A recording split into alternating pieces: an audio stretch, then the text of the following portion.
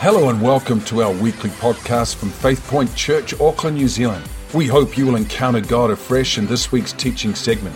If you enjoy this podcast and would like to hear more, then you can visit us at www.faithpoint.org.nz. And now for today's message. All right, today we are into our fifth message on a series on Joseph's life. And each one of these installments on Joseph's life is one of the 10 tests that Joseph went through from going from a young 17-year-old boy all the way through to becoming the Prime Minister of Egypt. And in each one of these installments, there's something for you today. I can guarantee that. There's something for me today because God has all of us on a journey where He has destination points in mind for our lives. And when you're on a journey, you don't just get there. Wouldn't that be nice if I just thought, right, I'd like to be in Wellington right now. Bang, I'm in Wellington. But life doesn't work like that. We're on a journey, we're on a destination, and it's on the destination that God begins to work with us as we become aware of His hand working within our lives. So I'm just going to pray and ask the Lord just to help me to be succinct and to the point this morning. Father, we just thank You for Your word. Your word is truth. Your word is power. We pray today, Lord, that the hearing of Your word would go deep into our spirit. I ask that it would lodge there. I pray that there would be something for every single person today by the Spirit to speak to our hearts and to move us closer to that destination that You've called us to. We ask this in Jesus' name. So today I want to talk about the prison test. Joseph started off with the pride test. He got great visions as a young man, started skiting to his family. Everybody thought he was way over the top. His brothers started disliking him, and then the Bible says they hated him because he seemed like the favored one. He had all these amazing dreams, and he absolutely broke the bank when he told his brothers that they're all going to bow down to him one day, and even his parents are going to bow down to him. That was just too much for them, so they hit the eject button, and he went from being a prideful, proud young man to going into the pit where his brothers threw him into a pit.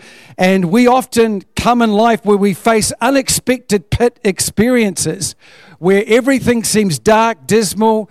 We're facing issues like anxiety, depression, and we talked about that in Joseph's life. And then Joseph got sold to Potiphar, and he moved on to the next test within his life, which was the palace test. And the palace test in our lives is when God gives you something that you're called to be faithful in another man's or another woman's vision and to serve that man. And he served Potiphar. But in the process of serving Potiphar, he went from the palace test straight into the purity test, where Potiphar's wife got the hots for him. She came on to him very strong. She wanted to sleep with him. And we find that Joseph had this incredible test where he had been given access and authority over everything in Potiphar's wife except for Potiphar's wife. That's a no-go area. And so she tried it on, and he ran for his life. She ripped his jacket off as he was leaving, and then she fabricated a story saying that he tried to rape her. And of course, he was innocent. And so Joseph's having all these seesaw moments in his development because God has a plan for his life, just like He has a plan for your life. And sometimes we go through these seesaw experiences within our life and we're trying to work out what God's doing when He's actually putting you through preparation so that you're ready for when He wants to utilize your life and position you exactly where He wants you to be. Can I hear an amen from somebody this morning? Amen. You are heading somewhere today. You need to understand that. And so we catch up with this tragic set of circumstances where an innocent man is going to prison for something he never did. I don't know how Joseph would have felt. I know how I would feel. I'd say, this is a rip-off. I'd say, God, what are you doing? You're supposed to be with me. It seems like you've left me. You're allowing me to suffer for something I never did. And, you know, we all know injustices happen every day in our lives. You know, somebody, it can be as innocent as somebody looks at you because of the way that you look, and they're already profiling you as a criminal. And you're thinking, I haven't done anything wrong, mate. Look somewhere else. And yet it can be something as innocent as where you've been blamed for something at your job that you never did, but you know the workmate who did do it, but you don't want to get them in trouble, so you take the blame. It can be small things like that. And so today I want to talk about the prison test. This is the next phase in Joseph's life. And I want to put a question to you today. Listen to this question. Joseph made a decision to walk in obedience no matter what the price. And he had every reason to expect the blessing from God and a road of comfort because he made the right decisions. But that's not what happened. His immediate reward was prison, being slandered, lied about, and falsely accused, and thrown into jail. But he did everything right. How does it feel when you seem to be doing everything right, but everything else seems to be going wrong? Has anybody? Am I the only one that has experienced this in life? So what's wrong with this picture today? This is what we call the prison test, and this is all about perseverance under trial. Persevering under trial. When we do the right thing and we get the wrong result, we are going through the prison test. When you do the right thing but you seem to get the wrong result, that's called the prison test today. And we enter into God's waiting room. We know that Joseph was around 17 years old when he got sold into slavery. He spent somewhere around 10 years in jail for a crime he never committed. And this was God's waiting room for him. It's a little more than waiting an extra 45 minutes at the doctor's surgery when you start getting upset. When are they going to see me? When are they going to try 10 years in the waiting room to see the doctor and see how you feel in that moment? Or sitting in Auckland traffic for an extra hour or two because of an accident. Try 10 years in God's waiting room, waiting for God to sort the situation out. And, you know, we know that Joseph, God allowed tribulation into his life because of the possibility it produces only when we respond rightly to God's dealings in our lives. So there is possibility that we don't respond the right way. And that can sometimes go pear-shaped for us in those moments of trial. So these waiting rooms, what are they all about? Romans 5 verse 3. Not only so, but we also rejoice in our sufferings. Why don't you try letting your face know that you're happy sometimes when you're happy? And he says, yeah, rejoice in your sufferings or your hardships or your tribulations. And then he gives a reason. He says, because your sufferings produce perseverance. And perseverance is gold within your life. Because we know nobody ever lives life where it's just click, click, click. We're going from one level to another level to another level, and suddenly we're radiating in glory. And everything's sweet. Everybody loves us. We love everybody else. What a utopia world that we live in. That's not the real world. What actually happens is that we come to these roadblocks, these stumbling blocks, these moments where we're whining and whinging, if we're honest, and we're saying, why me? God, don't you love me anymore? Why did you allow this to happen to me? Hello? And he's saying, why don't you take a different approach and understand that the God that loves you is actually sovereign? That means he's in control of everything over this world, and that if you're going through hardship right now, it's because he wants to produce something new in you, and that's called perseverance. That means being able to stay at the wheel even under trial and tribulation, or stay on the ship in the middle of the storm and not jump overboard like Jonah did, or he got turfed overboard because he was the problem in that situation. But we stay at the helm and we say, for better or for worse, for rich or for poorer marriages. Too many people wanting to hit the eject button too quickly when it comes. And I understand that we've got many people here probably who've been through a divorce. It's a terrible thing to go through. We understand that. We understand the sufferings. We understand that there's a lot of innocent people in a marriage that's gone wrong. But my goodness me, when New Zealand's got a shortage of divorce lawyers right now,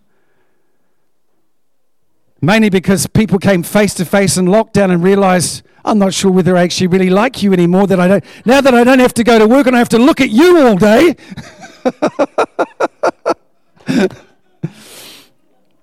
Because suffering produces perseverance.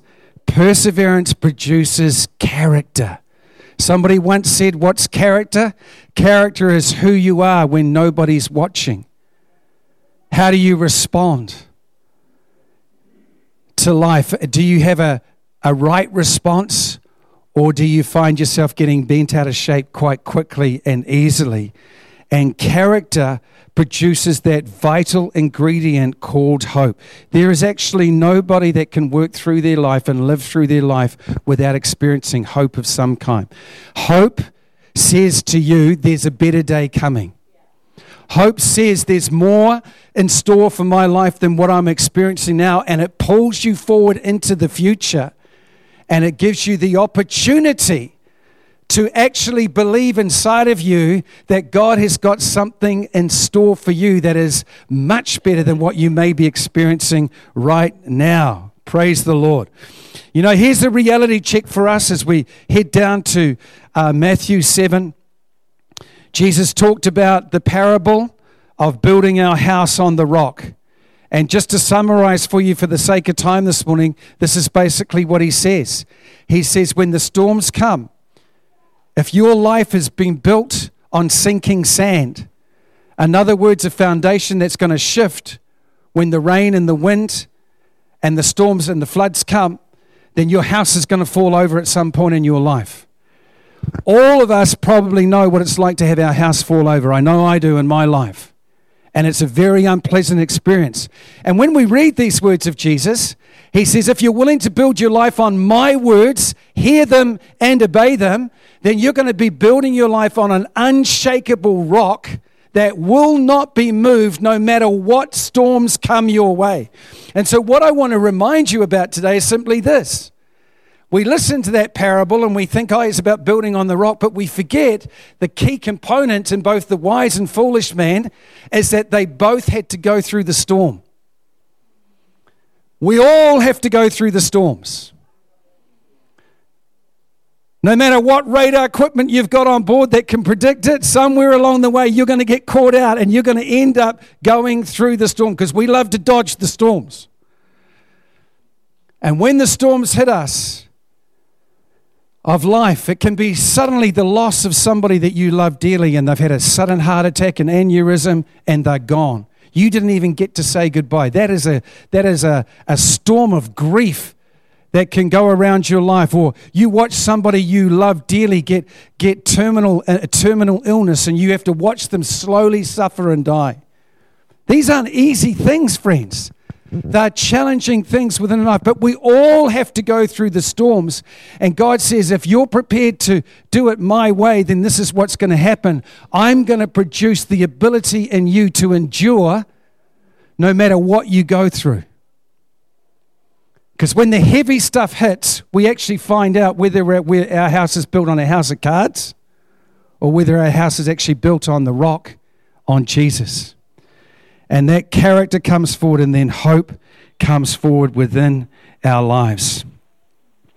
You know, preparation is the period when you are still watering your dreams and visions with the tears of your prayers.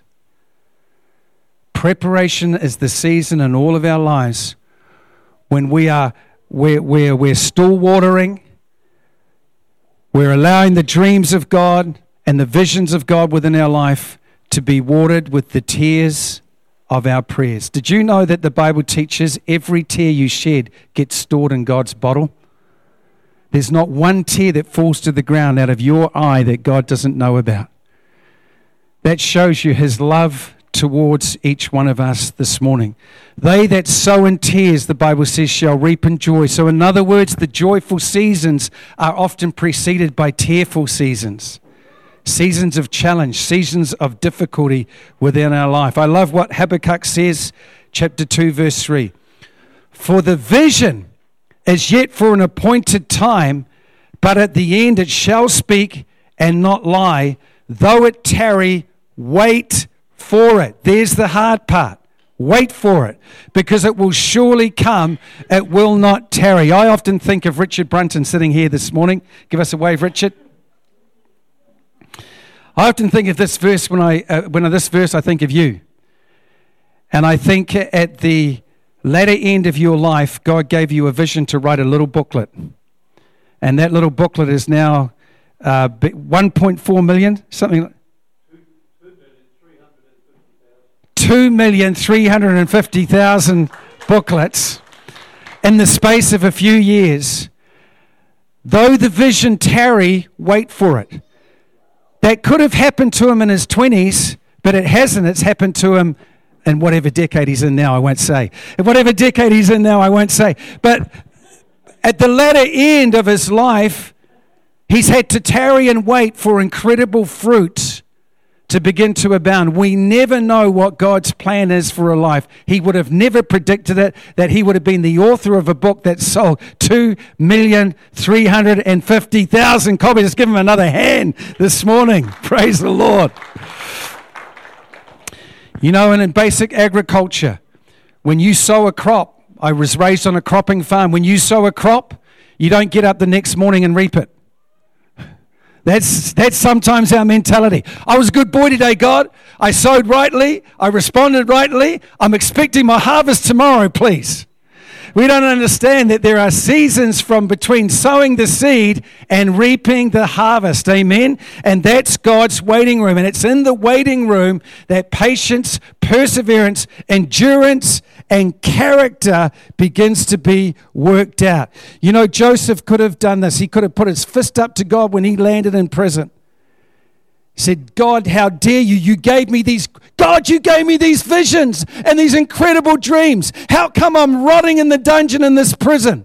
Because the Bible tells us in Psalms that he was bound with fetters of iron, ball and chain in a rotten dungeon. No, my family's supposed to be bowing down to me.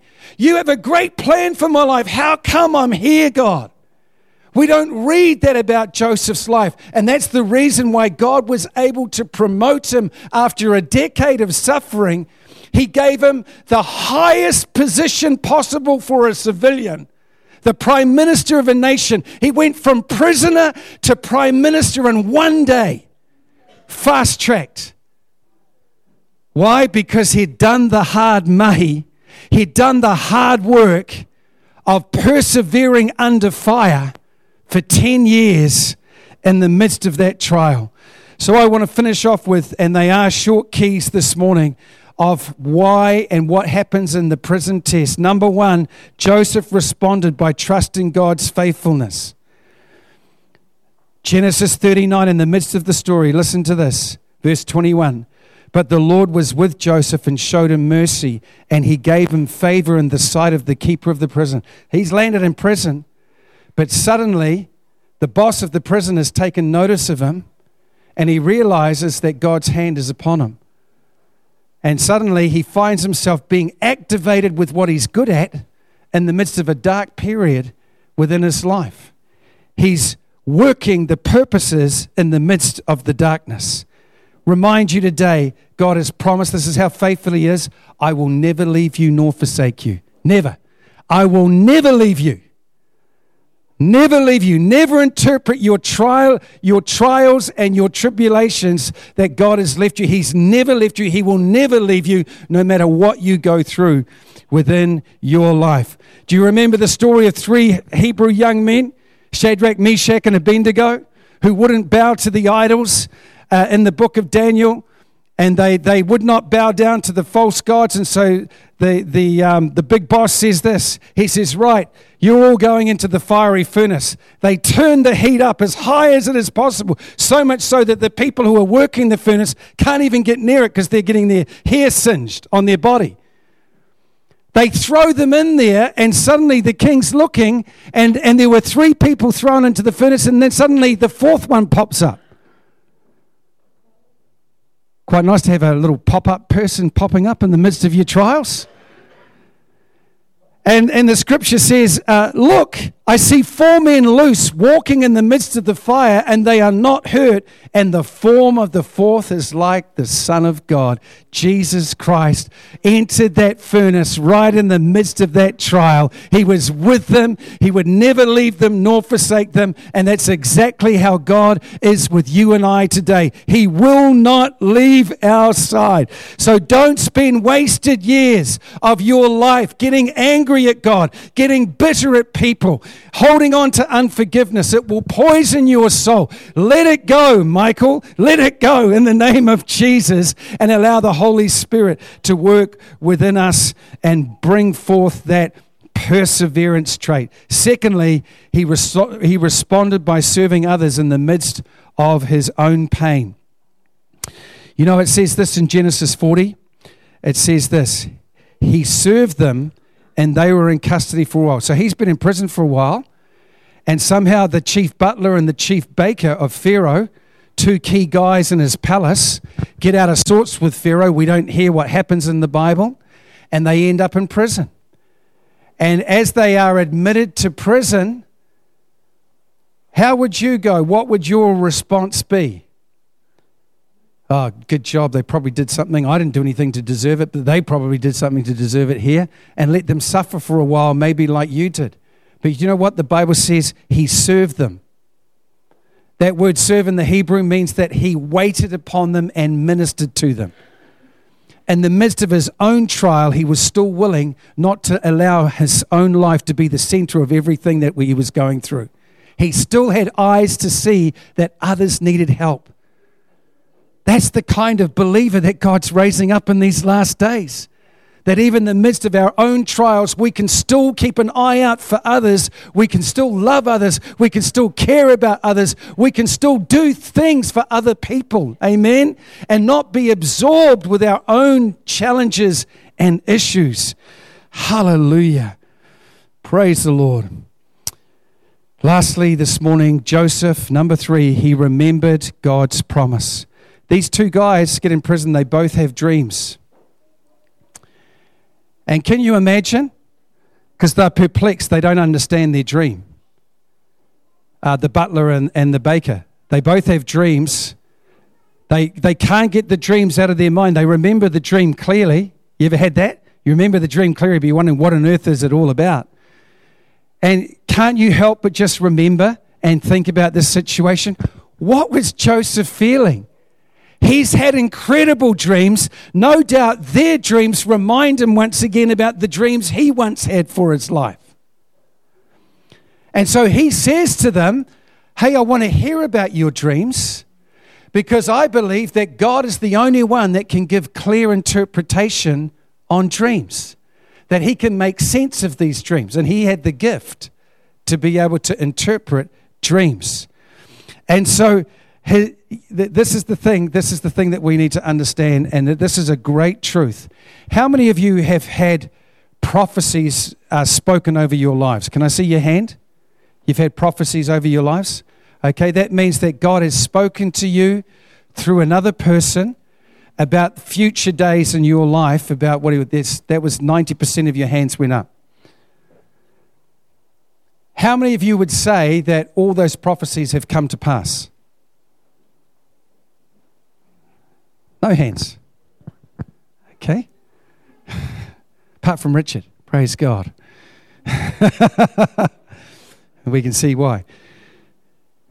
Listen, it's as simple as this.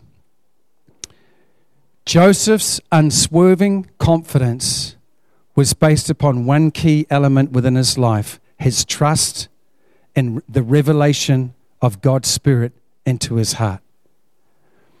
When you have heard from God and God has spoken into your spirit, come hell or high water, you are able to hold on even in the midst of the most disturbing situations, because you know that God has said, Lord, you said, Lord, you promised, Lord, you made it clear to me. And when your circumstances are going in the opposite direction, like Joseph was, he was reminded of his own dreams, and he held on to them, and he held on to them. And it was through the process of helping someone else interpret their dreams that he ended up interpreting Pharaoh's dreams and was made the prime minister out of that gift. Listen, when we're going through these times, we can remind ourselves and we can be absolutely confident to move forward within our lives with unswerving reality, to know that God has spoken, so therefore I'm going to trust in His word and not in my circumstances. James 1:3 says, the testing of our faith produces endurance. Hebrews says this, chapter 12, let us run with endurance. I was useless at that at school. I was a sprinter. Loved the 100 meters, the 200 meters, 400 was a bit of a stretch for me. Anything over that, hopeless. Not enough endurance. And I used to admire long distance runners who could just keep the pace, and they could even turn it up and switch it up at the end because they trained their bodies for endurance. Paul says to the Hebrews, or the writer to the Hebrews says this, run your race with endurance, with perseverance. Keep running, keep going, don't give up this morning. And he says, looking to Jesus, the author and the finisher of our faith. Don't take your eyes off Jesus. Isn't that true? When we start taking our eyes off Jesus, that's when it all goes pear-shaped. Lord, we're going to hold on to you. Did you know that Abraham Lincoln, you know, some might consider him an overnight success, but let me tell you Abraham Lincoln's story, the once president of the United States. He had 2 failed businesses, 1 nervous breakdown. He endured the death of his wife, his beloved sweetheart. He was defeated to public office no less than 10 times. 10 times. He went for office and he was defeated. Over the space of 30 years of trying, and then finally he was elected the President of the United States of America. You know what? There's no such thing as overnight success. There's a story behind every success. And it's usually years and years of preparation, of God building endurance into us. So friends, I want you to hold on to the promises that God has given to you. Look to Jesus. Don't let go of His face within your life. Hold on to Him with everything that you have, understanding He'll never leave you nor forsake you. He can be trusted. He's trustworthy. He's proven Himself over thousands of years to be trustworthy for us to hold on to. You know, the wonderful thing about Joseph, which I marvel at his life, and it's this, and I'm going to finish on this verse. Proverbs 13:12 says, hope deferred makes the heart sick. Do you know what hope deferred is? It's allowing a situation to lose hope through disappointment. And we allow the disappointments to be like those mucky insects that are hitting our windscreen when we're driving at night, and suddenly we can no longer see. And we get so disappointed that we lose our hope and we let our hope go. Hope deferred makes the heart sick. But when dreams come true, there is life and joy. You know, hope deferred is simply this. Hope deferred is hope that's turned to disappointment. And when you're going through a long and difficult trial, you can't allow that to happen within your life. Keep hoping, keep trusting in God. Don't lose sight of that hope. 13 years for Joseph. I don't know what it is for you, but hope is not for the future. If you don't have hope, it makes your heart sick. If you don't have hope, it makes your heart sick. You feel sick. We feel empty. We feel like there's no compass point in our life. We're not heading anywhere. We're not going anywhere. We've got no current hope. We're not believing for a better day within our life. It's believing that God's working everything out for our good. Right now, that's what hope is. It believes that hope, as Melanie has said this morning, it's the hope that God loves us. He's madly in love with us, and He's promised to take care of us right now. Today, He wants to take care of you. So hope is believing that God is with us no matter what our circumstances are telling us. And it's this kind of hope that produces appointments, not disappointments. So when you lose hope, this is what happens. You miss divine appointments. And your sickness of having hope deferred, making the heart sick. When you have hope, it brings divine appointments. When you lose hope, you suffer in disappointments. Is that clear enough to see this morning? And we get buried in those disappointments. So I'd like us to finish, if we could stand together, please.